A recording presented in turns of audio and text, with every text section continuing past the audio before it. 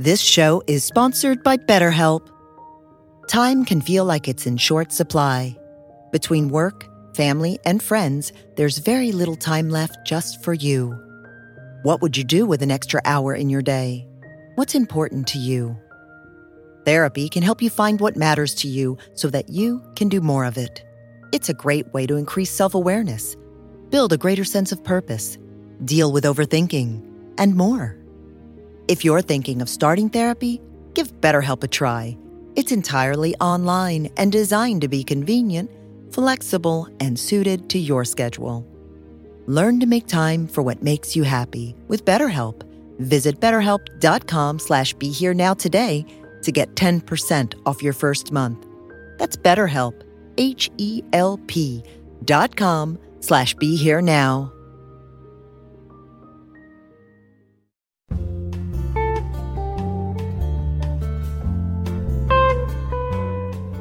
Welcome to Dale Borglum's Healing at the Edge. We are very happy to share with you Dale's profound insight and open heart. Please go to BeHereNowNetwork.com/Dale to support this podcast. Why don't we begin with a very short meditation? And in the past, I've talked about something that I call the two-breath meditation, whole spiritual path in 2 breaths. Some of you remember it. Some of you are brand new, probably haven't heard of it. The 2 breaths are up, down, in, out. So on the first breath, on the inhalation, you just lengthen your spine. You imagine that God is just very gently lifting your head up toward the sky. And on the first out breath, you breathe out down into your lower belly, into the hara, bringing strength into the lower belly, becoming centered. On the second in-breath, you breathe directly into your heart as if there were nostrils in the center of your chest, breathing in love, compassion, gratitude.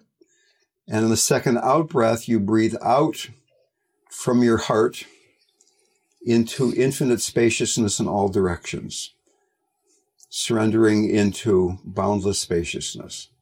Up, down, in, out. And I'll let you do that at your own speed.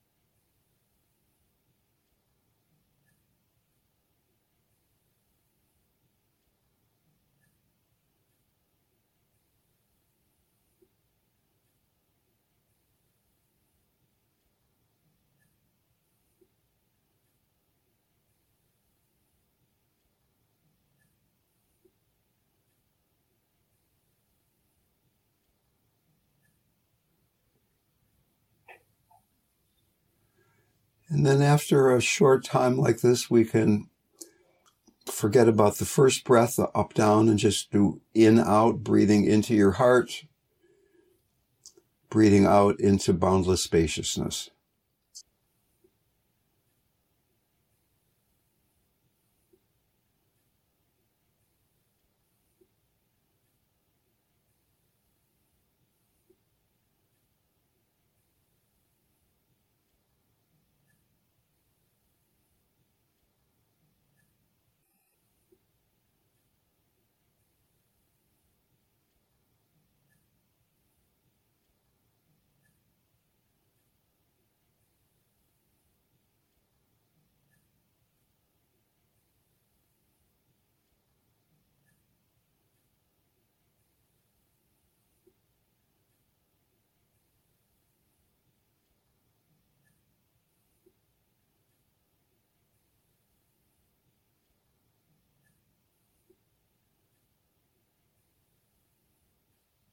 As the practice proceeds, letting go of effort,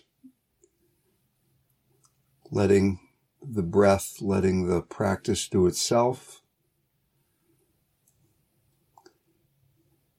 less and less volition, Surrender into boundlessness.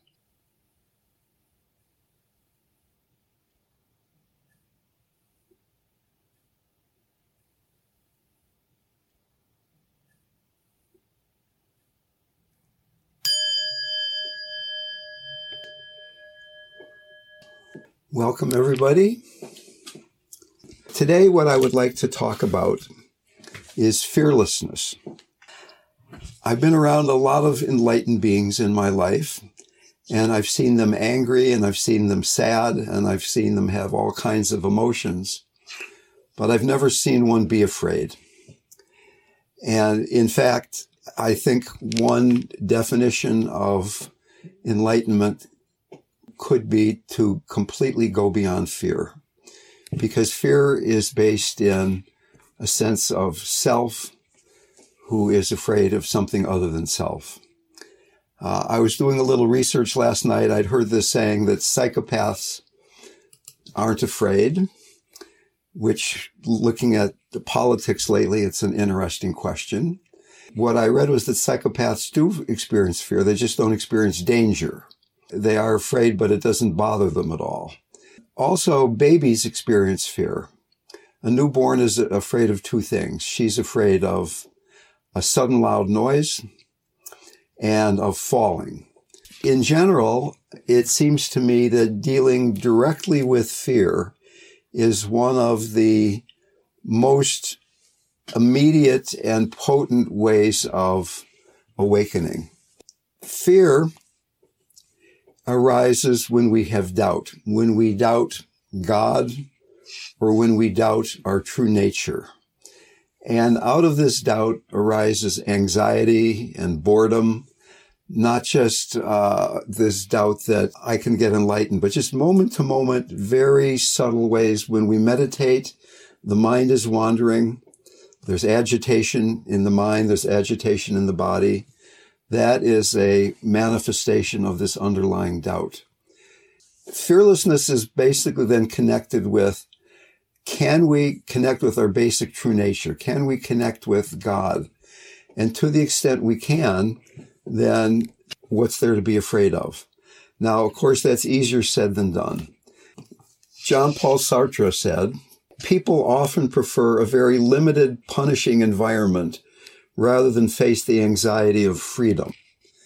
There was even an example many years ago where they were creating a big dam in Africa that was going to create a big lake, an artificial lake, and they were tranquilizing and capturing big mammals to get them out of this place that was going to then be covered with a lake to save the animals. And when they took them in these cages and they moved them to a very similar environment, but a different one, a lot of the animals didn't want to go out of the cages.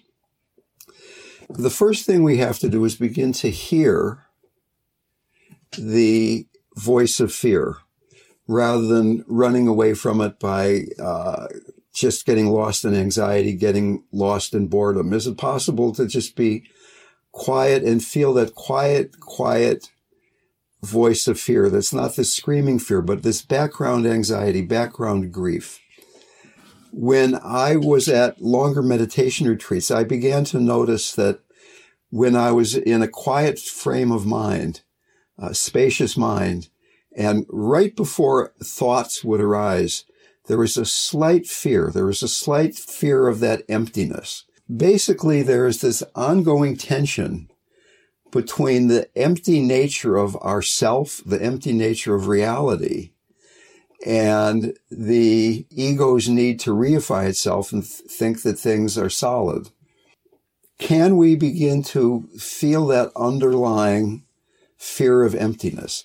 And by emptiness, what we're talking about here is going beyond concept, having a direct experience of your body, not concepts of your body, not my elbow or my belly, but just a direct naked experience of the body, a direct naked experience of the mind without getting egoic conceptualization mediating the experience. Can we learn to distinguish then between anxiety and uncertainty? Life is uncertain. I think we're all seeing right now how uncertain life can be with the pandemic, with politics, with the environment, with the financial climate, so many different things. Can we experience the uncertainty without automatically going into anxiety? And when anxiety does arise, can we begin to experience it very directly and immediately? Basically, two paths to working with fear. The first one is, where is the doubt? Where is faith? Can I be connected to true nature? Can I be connected to God? Instead of being lost in fear, can I increase the amount of faith or decrease the amount of doubt? We've all had experiences.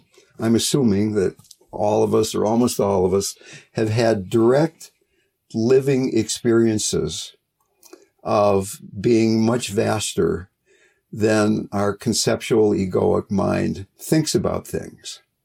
And yet we forget that experience.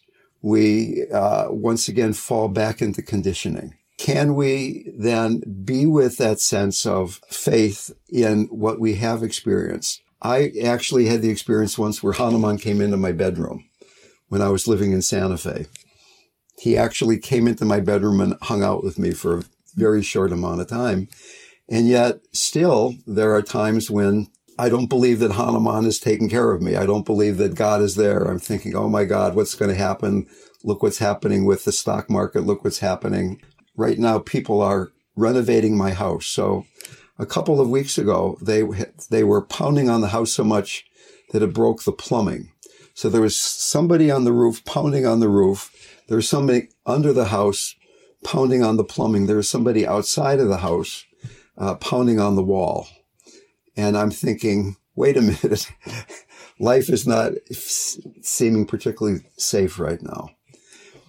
So first thing is, what do we have faith in? How deeply can we go into that faith? Suzuki Roshi said, the most important thing is finding the most important thing.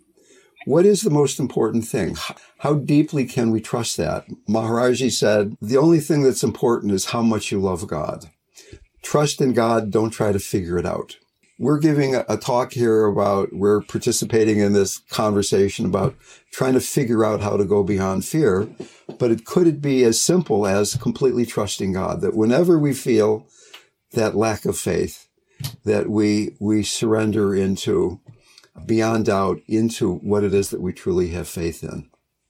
The other way of doing this is a much more Buddhist way of looking at things, which is being aware of fear, having compassion toward the fear, having a tantric relationship with the fear, the tantric three-step that we've talked about. So can we be aware of fear? It's hard to have faith until we're actually being with the fear, having a sense of its shape and its density and its temperature.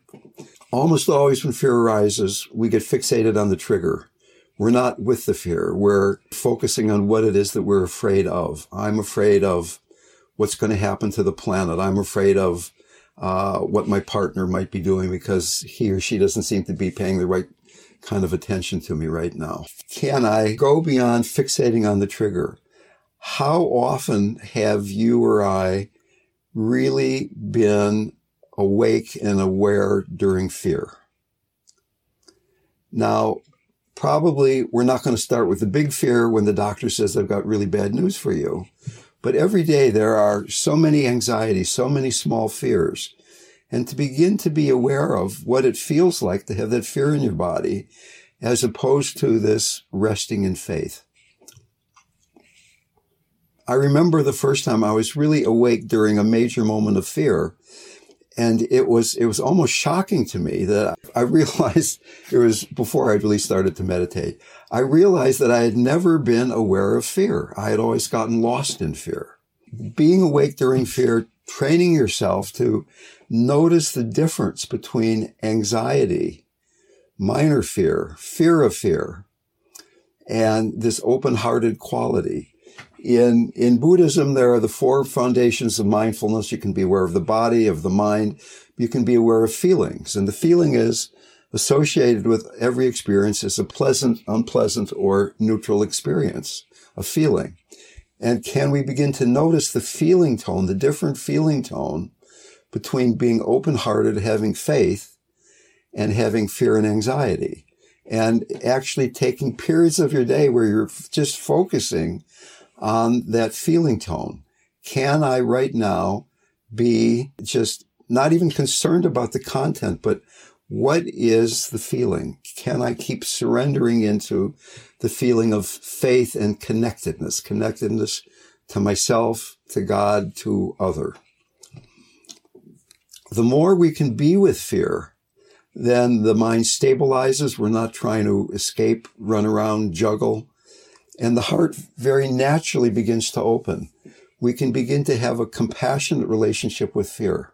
When we look around our country right now and see how so many people are unable to understand what so many other people are saying, that can the Democrats understand the Republicans and vice versa?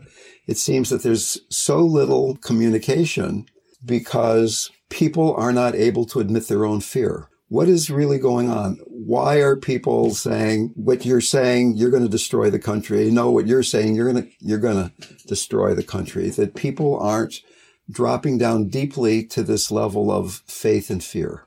So being aware of the fear, having compassion for the fear.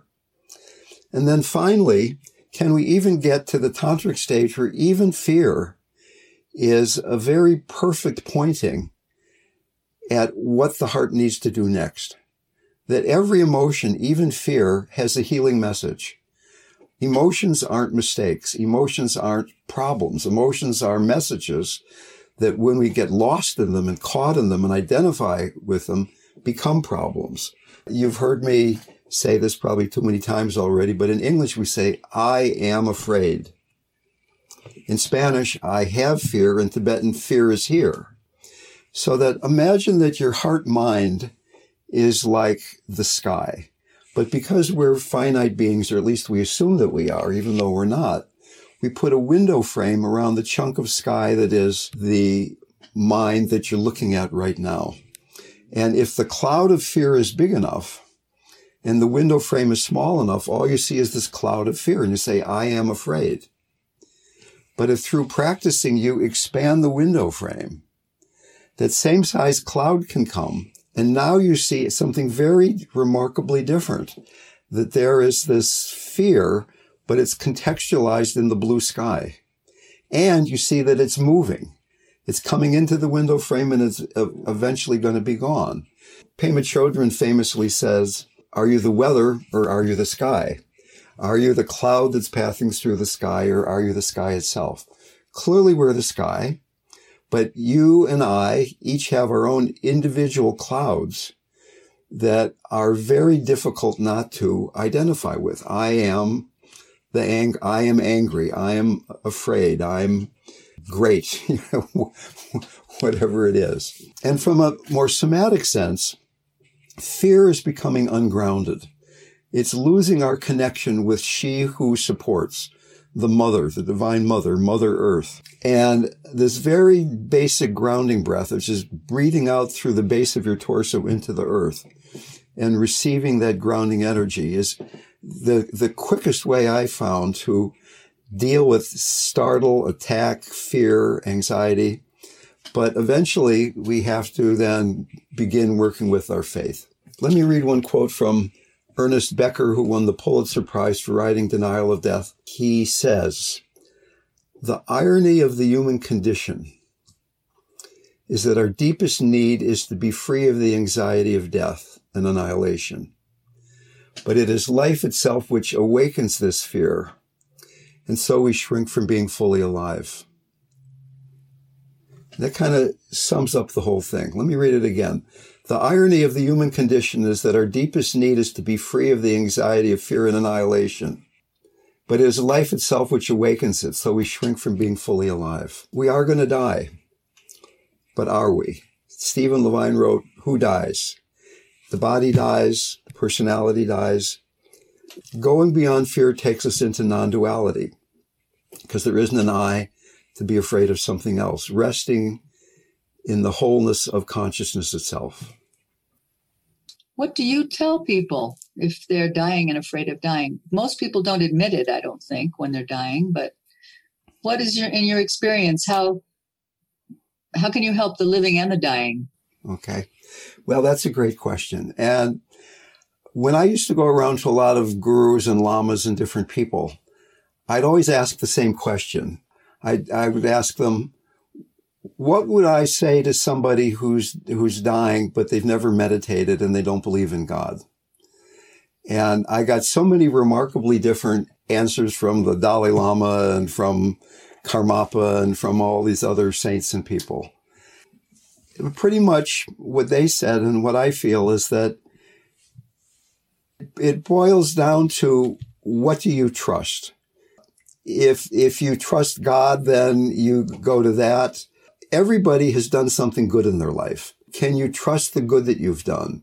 Can you realize that even though life has had its ups and downs, that there's a basic goodness in you? I mean, even Buddhism is fundamentally based on a notion of basic goodness, whether you call it Buddha nature or something else, that all we have to do is pay attention and basic goodness will be revealed. At the same time, I don't think it's too important what I say to somebody who's dying. It's much more important how I am when I'm saying something. I could be talking about the Giants' third base problem or something like that if I'm completely wide open. So that, am I a living example of open-heartedness, of non-duality? And then it doesn't make too much difference what we're talking about. I mean, certainly there are a few techniques and practices that are very useful at the end of life. We've talked about them in a previous podcast. We can do that again sometime maybe. But it's communicated how much fear of death am I bringing into the room with this person who's dying. I train people to be guides for the dying, and I've done countless numbers of trainings. And then if people want to, they can apply to be Living Dying Project volunteers. But the secret is that in a weekend or a bunch of weekends, I cannot train people to go beyond that fear of death. That the purpose of the workshop is for me to look into people's eyes and for me to determine whether they're ready to do this work or not. Have you in your life up until this point processed enough of your own fear of death that I'm willing to let you loose on the unsuspecting public? If you haven't, then I can teach you all these clever things, and you're bringing your fear of death into the room with the client, and the client's thinking, oh my God, she's not even dying and she's more afraid than I am. What does that say about me? Right? When I first came back from India, the first thing I did is I got really sick. I almost died of hepatitis, but then I gradually got better. And I didn't know how I was going to make a living because I had a PhD in mathematics, but I didn't want to be a mathematician anymore. So the first job I got was teaching meditation at convalescent hospitals in Alameda County, where Oakland and Berkeley are. And the deal was I couldn't get paid unless 10 people came to the group. So I'd go to the convalescent hospital and 8 people would show up, and they'd wheel 2 people in who were comatose into the back row, right? And I do my meditation instruction, and people would be looking at it like, well, what are you talking about, right? So finally I gave up, and I just came in there and did stand-up comedy and told stories about my travels, and people loved it, right? I was not trying to convince them of here's the way to deal with fear of death, and here's the way to be more happy. That I just let myself come through. Now, some people here are therapists and psychologists and healers of various sorts, and having certain talents that you can utilize are wonderful, and healing does happen. But when I'm really at the bedside of somebody who's dying, what I try to do is, first of all, get as present as I can get, and then be as honest as I can be. My feeling is I might never see you again, that we're going to be together here for an hour or two. Maybe you'll be here next week. Maybe you won't. Maybe I won't be here next week. So how alive can we be right now? How deeply can we surrender into this situation that it's you and me loving each other in this room right now? Love is contagious. Surrender is contagious. That's the function of a guru. I'm not saying I'm a guru, but being around a guru, you get by osmosis the possibility of being free and surrendered and open. So that to the extent I can do that in the face of death, I'm not denying the person is dying. I'm realizing that's what's going on. And yet I'm not busy saying there's a dying person, there's a cancer patient. So yeah, I just wanted to say one more thing about that, because people are afraid of pain. They're afraid of dying in pain, most people. So I think once you are able to get people comfortable, then you can exactly be there in that space. And that's a big one. Well, there's a difference. Be there. There is a difference between pain and suffering. Absolutely. And I have been around. In fact, I remember being in Santa Fe at the dying center that I ran there. And I had a client who was very close to the end of her life. And she was writhing in pain. And I said, "How are you?" And she said, "I've never been better in my life." So Stephen Levine famously said, "Pain is mandatory if you've got a body. Suffering is optional." In a way, we could have the same discussion we just had about fear in relationship to physical pain. Can you have pain and not contract around it, not resist it? Just feel unpleasant sensations. And if you need to, you take a pill or you pull your hand away from the stove or whatever you need to do there. But can you not immediately do the unconscious thing of resisting the pain and saying, bad, pain, bad? It's just unpleasant sensation. It's the body telling you that something's wrong. And sometimes, of course, there are pains that don't go away. I had my hip replaced, and back in those days, they didn't do the anterior, they did the posterior surgery. So they cut through the biggest muscle in my body, the gluteus maximus muscle. And for some reason, the anesthesia from the surgery wore off before the post-surgery anesthesia kicked in. So there was about a 30-minute period where I was in the most excruciating pain, where like there's this big incision through this muscle. And the pain was so intense that I went into ecstasy. I was not agitated. I couldn't be distracted. All there was pain. And can I just be resting in that pain?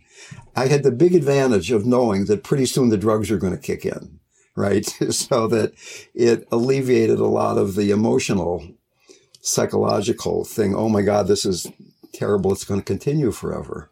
So we can train ourselves to be with pain right now, sitting in a chair, your butt on the chair, your lower back, tension around your eyes, and just learn to open to that. But very often when people say, "I'm not afraid of death, I'm afraid of dying. I'm afraid of the pain. I'm afraid of the nausea. I'm afraid of the bodily symptoms." So the qualities of the open heart are, one of them is connection. God is love. God is connection. God is spaciousness. Fear is disconnection. Fear is pulling back from connection. Being around great saints, they are connected with life. They are connected with everything that's around them. They are not even connected. They are one with that. And in fact, from a more tantric perspective, we can look at the screen right now and there are 42 people in this room and different personalities, different bodies, different locations. But at the same time, there's only one consciousness. It's not just that we're connected.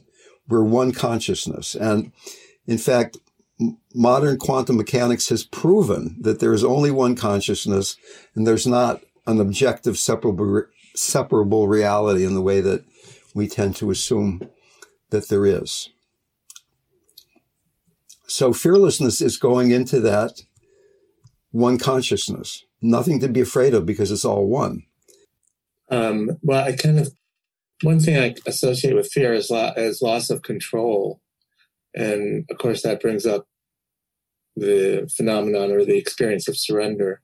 I've been having physical therapy and the therapist is working on adhesions in my right leg and pressing on these knots in my hamstring and calf. And I can feel the pain and I can feel my resistance, but can't like surrender to the sensation itself. There's just, I know, from working with you and from spiritual practice, that relaxing around that pain and letting go of the resistance, or relaxing the resistance, is a way to just be in the moment with it. Right. But it's kind of like I just can feel how tightly I'm holding on to that lack of control and his pressure and my inability to just experience it for what it is. It's very frustrating. Well, a couple comments. One is that maybe your physical therapist is not that skillful, that he or she is pushing too hard to the point that you can't relax into it, that there's this edge that a really skillful healer would be at, where it's almost more than you can bear, but not quite. And you're relaxing into the next bit, if you will. The second thing is that fear of death is very intimately connected with fear of loss of control. They did a survey a number of years ago of how afraid are you of dying? And they surveyed 4 groups of people: doctors, ministers, meditators, and psychedelic drug takers. It's kind of a setup.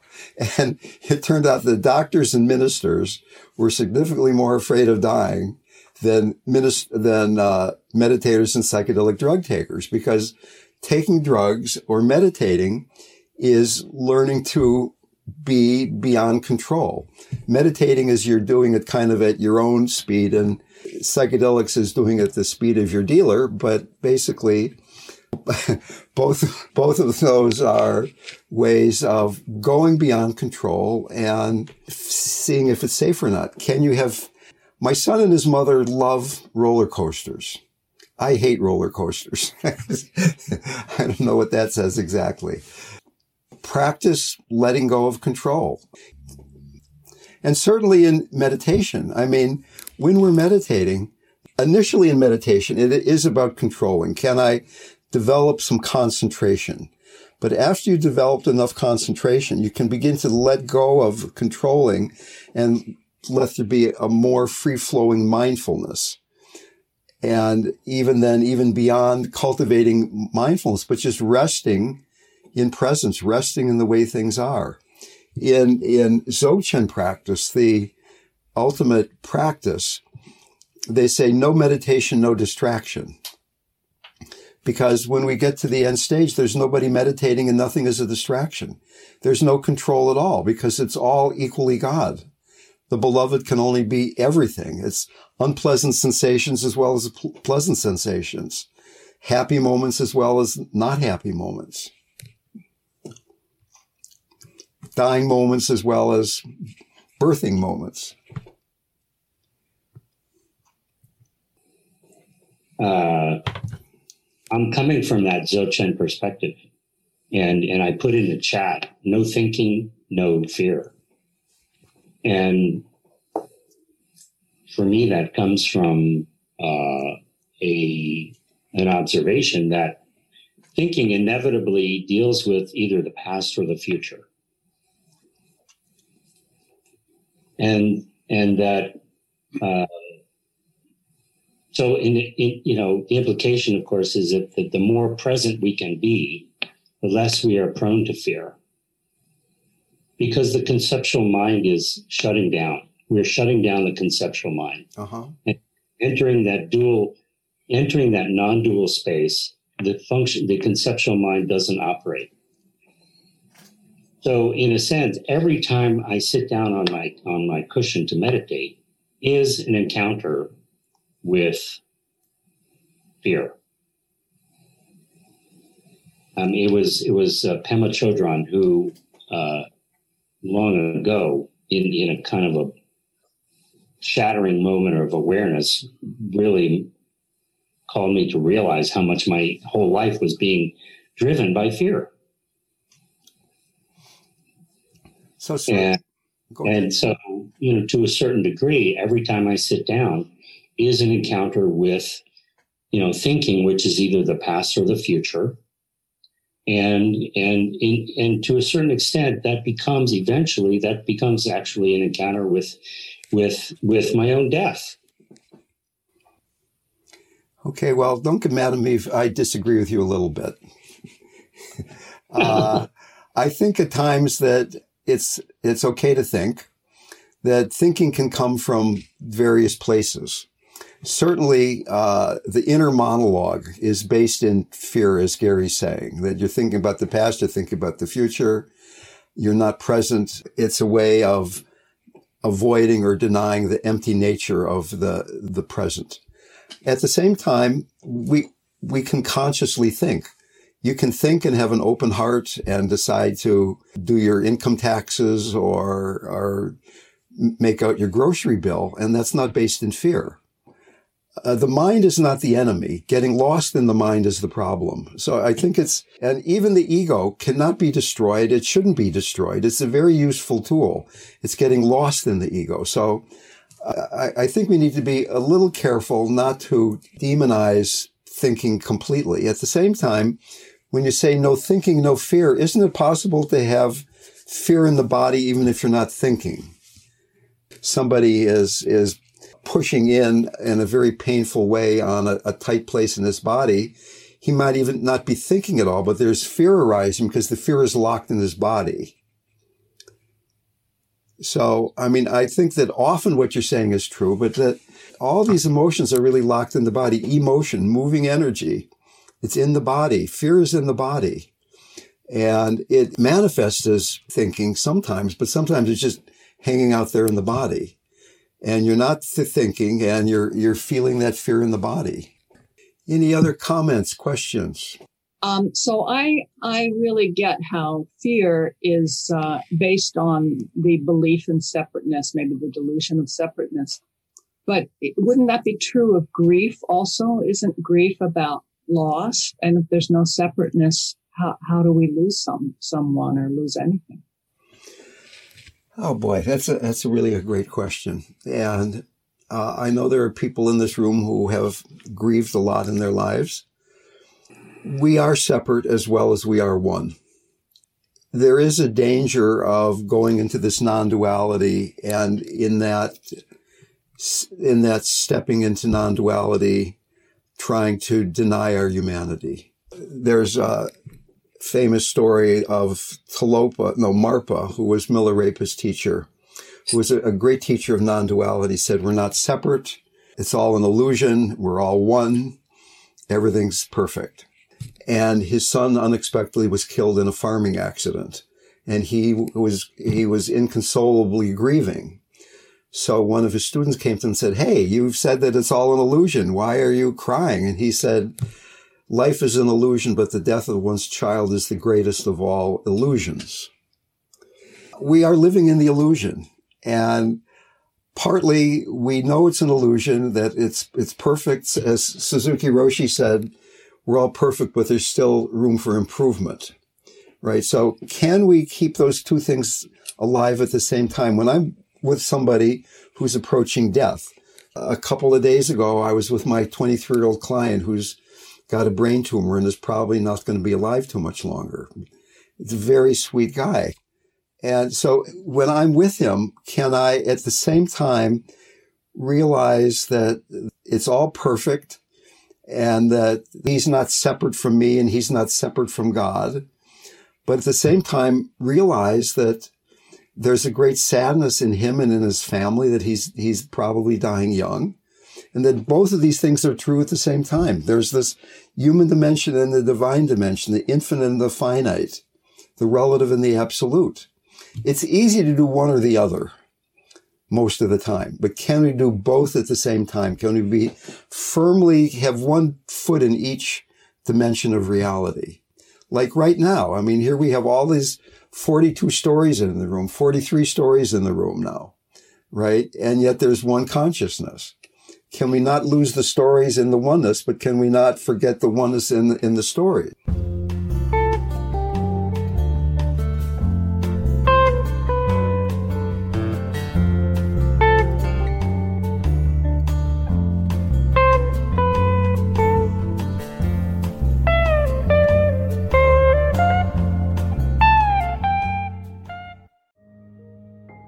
This show is sponsored by BetterHelp.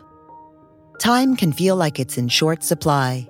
Between work, family, and friends, there's very little time left just for you. What would you do with an extra hour in your day? What's important to you?